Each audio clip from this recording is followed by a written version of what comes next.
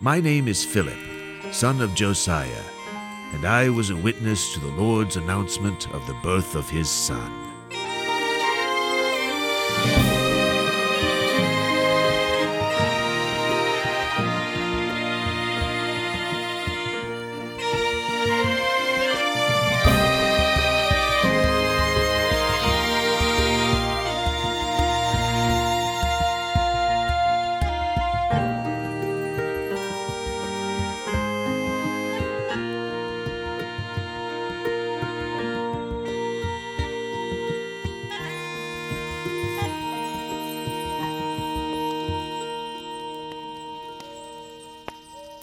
It was a night just like this, calm, cool, stars shining brightly in the sky above. I remember thinking about the night my daughter was born. I had been sitting outside our home, waiting for hours while my wife delivered. I anxiously waited for the door to open and for someone to tell me that she had arrived. I kept those thoughts to myself that night. I thought of them warmly as I sat near the fire. No one in the group of men I stayed with cared about my past or how lonely I'd been since my wife died those 4 years ago. And I didn't care to tell them. All any of us cared about was getting through the nights without any problems, getting through the days without incident, and getting home with some money in our purses. We shared the warmth of the fire and nothing more. And then suddenly, there was another man there. I can't tell you where he came from. He was just there.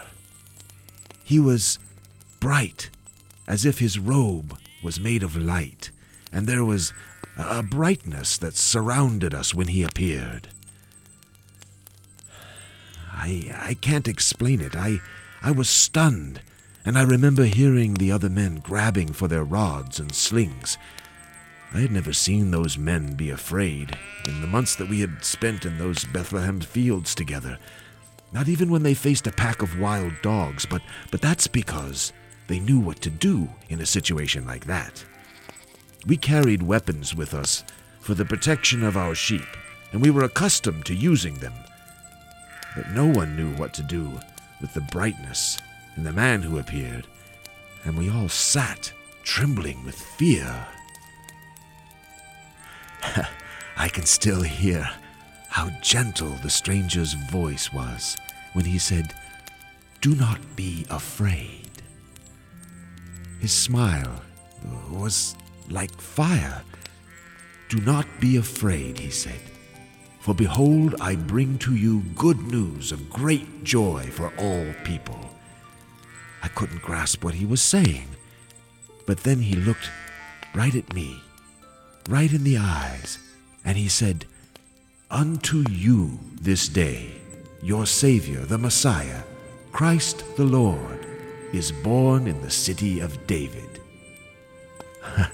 Well, I grew up in Bethlehem, you see, and I knew the stories about King David. He was born in the small city and grew up to be a shepherd, just like me, before he became king. Different people point to different houses and say, "This is where King David was born. That's where King David was born. Here's the field where he played." Well, anyway, I was also very aware of the prophecy about the Messiah that was to come, and I remembered Isaiah's words about Jesse's heir. My mind was spinning. The stranger walked closer to us, smiled, and knelt where we sat. "Listen," he said, "this will be the sign for you. You will find a newborn babe, swaddled in cloth, and laying in a manger." Even as he spoke the words, the man smiled as if he understood how strange it sounded. If this child was the Savior, the Christ, why would he be lying in an animal's feeding trough? It made no sense. What kind of a Messiah was this, I thought. I couldn't understand what he meant, and beyond that, we were shepherds. All of us going into Bethlehem without our sheep, especially at night, would be unheard of. Yet the stranger gave specific instructions for how to find the baby. Then the stranger stood, and just as suddenly as he had appeared, he was surrounded by a multitude of angels. With all that was going through my mind, I hadn't realized who, or rather what, he was, until the rest appeared. The strangers surrounded us, each as bright as the first, the sight of them nearly blinding me. There are no words to describe what it all looked like. The field was bathed in light, covered with men, and though I had never seen an army of men larger than the Romans guarding the Jerusalem temple, I can only liken the number of men to an army. Thousands upon thousands of men, uncountable, shining like the stars. I can still hear the silence that covered the land when they appeared. Not even the sheep made a sound. None of us dared to speak either. We were all stunned too deeply. I can't explain. Their robes were the richest white anyone had seen. I could barely look, yet I couldn't look away. Now, I want to tell you that appearances by angels had been unheard of for hundreds, possibly thousands of years. I knew the stories from my studies as a boy and from the priests at the synagogues, and their appearances had been to the likes of Abraham and Jacob and Moses and Daniel, and not since Daniel had any been known to appear. But I am a shepherd. We were shepherds. No one cared about us, and nothing was special about us. We are men of the fields. We don't wear colored robes or buy fine, expensive things from the market. And people do not stop to hear what we have to say. So why us?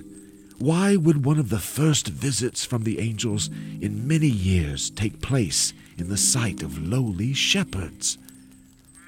I have asked that question countless times in the years that have passed, but I still don't have an answer. So we sat, staring, awed into silence, and listening as the multitude began to speak. "Glory to God in the highest," they shouted as one. "The beautiful sound is unfathomable as their appearance. And on earth, peace and goodwill to all people." Their words of praise and promise echoed over the countryside, louder than you can imagine. And then, in an instant, they were gone. Everyone just gone. Not even the first stranger remained, and the dark night covered us again. I stared into the darkness, unable to comprehend what I had seen or heard.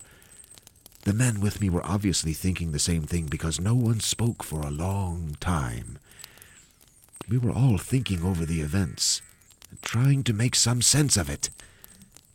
As I thought back, the angel's words struck me again. "You will find a newborn babe." Well, it became clear to me that we, or at least I, had no choice but to go and try to find the baby, the Messiah whose birth had deserved the announcement by countless angels. "Let's go to Bethlehem," I said. I stood, and my legs were still shaking, "and see what's happened that the Lord has told us about." I remember thinking how strange those words felt to speak. None of them made any sense. Not going into town at night, not the event that we were told about, and not that we had even been told. But considering what I had seen, sense didn't seem to matter that night. So without even looking at my sheep, I began walking towards the town.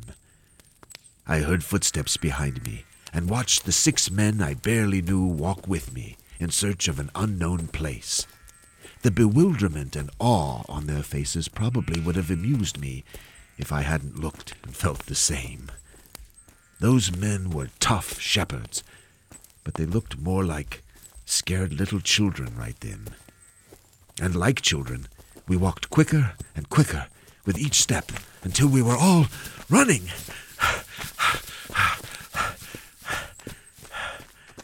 When we arrived in Bethlehem, breathless, the city that had seen so much activity since the census began now lay silent, unaware of what had happened a few miles away. We wandered past homes with no idea where to look until finally we heard the distant sound of a baby's cry. The sound, which was so usual, stopped us all, and we stood listening for a direction. One of the other men hurried down a narrow street, and we followed, the baby's cry our only guide. We came upon a home's animal shelter, the wooden gate barely concealing the view inside. One of the shepherds who had gone first pushed the gate open, and we all stepped into that dim stable. A man was sitting by the gate, and he jumped to his feet. He was obviously surprised by our presence. Who are you? What do you want? Sir, no. I'm sorry. We aren't here to hurt you. We're unarmed. Please. We were told to come here. By who? Angels. We are shepherds, as you probably can tell, and we were just out with our sheep, and a man was just suddenly standing there, and he was shining like a star, and he told us to come here and find a baby who'd been born today, and that he was the Messiah. As some of my companions explained that we were unarmed and had come because of the angel's announcement, I looked around the small stable, and next to a young woman, I saw it. A manger. And just as the angel had said, a small baby lay inside, his tiny body wrapped carefully in cloths. The sight was unusual in so many ways. Why was a newborn in a stable, for one thing? The child's mother was watching us carefully. I can't imagine what was going through their minds as 7 smelly and shaken shepherds burst into their shelter, asking to see their newborn child. For some reason they agreed, and the one who I assumed was the father led us to the manger. I could barely walk, and I stumbled forward, my heart racing. This baby. Could he really be the long-awaited Messiah, I wondered? Could this be the one that my people had been longing for so many years? Could this boy grow into the man who had been foretold by the prophets? The angel's declaration seemed to plainly reply yes. The baby's parents told us that his name was Jesus. The Lord is salvation. If his parents had chosen the name, did they know who their son was? All these years later, I still think about everything I experienced that night. I think about how rough my hands felt when the child's mother, Mary, gently placed him in my arms. I think about how I felt, humbled, amazed, confused, overwhelmed, and utterly thankful when I held the Messiah. I think about leaving that stable and how joyful I'd felt, how we all felt. People in the town were lighting fires and the women were preparing meals for the morning, and we stopped everyone we came across and told anyone who would listen what had happened. Many looked at us like we were crazy, and I have no doubt we seemed out of our minds, but we didn't care. Even now I can still hear the men with me proclaiming what we had seen. I remember how many nights we spent after talking about it, watching the night carefully in case the angel returned. But he never did. And soon life returned to normal. The group of men who had seen a glimpse of heaven's glory parted ways. I never saw Jesus again, but I know that he and his parents somehow escaped Herod's slaughter. I pray that they are all safe wherever they are. And now, I still tell my story to anyone who will listen, and I watch the nights for our visitor, just in case.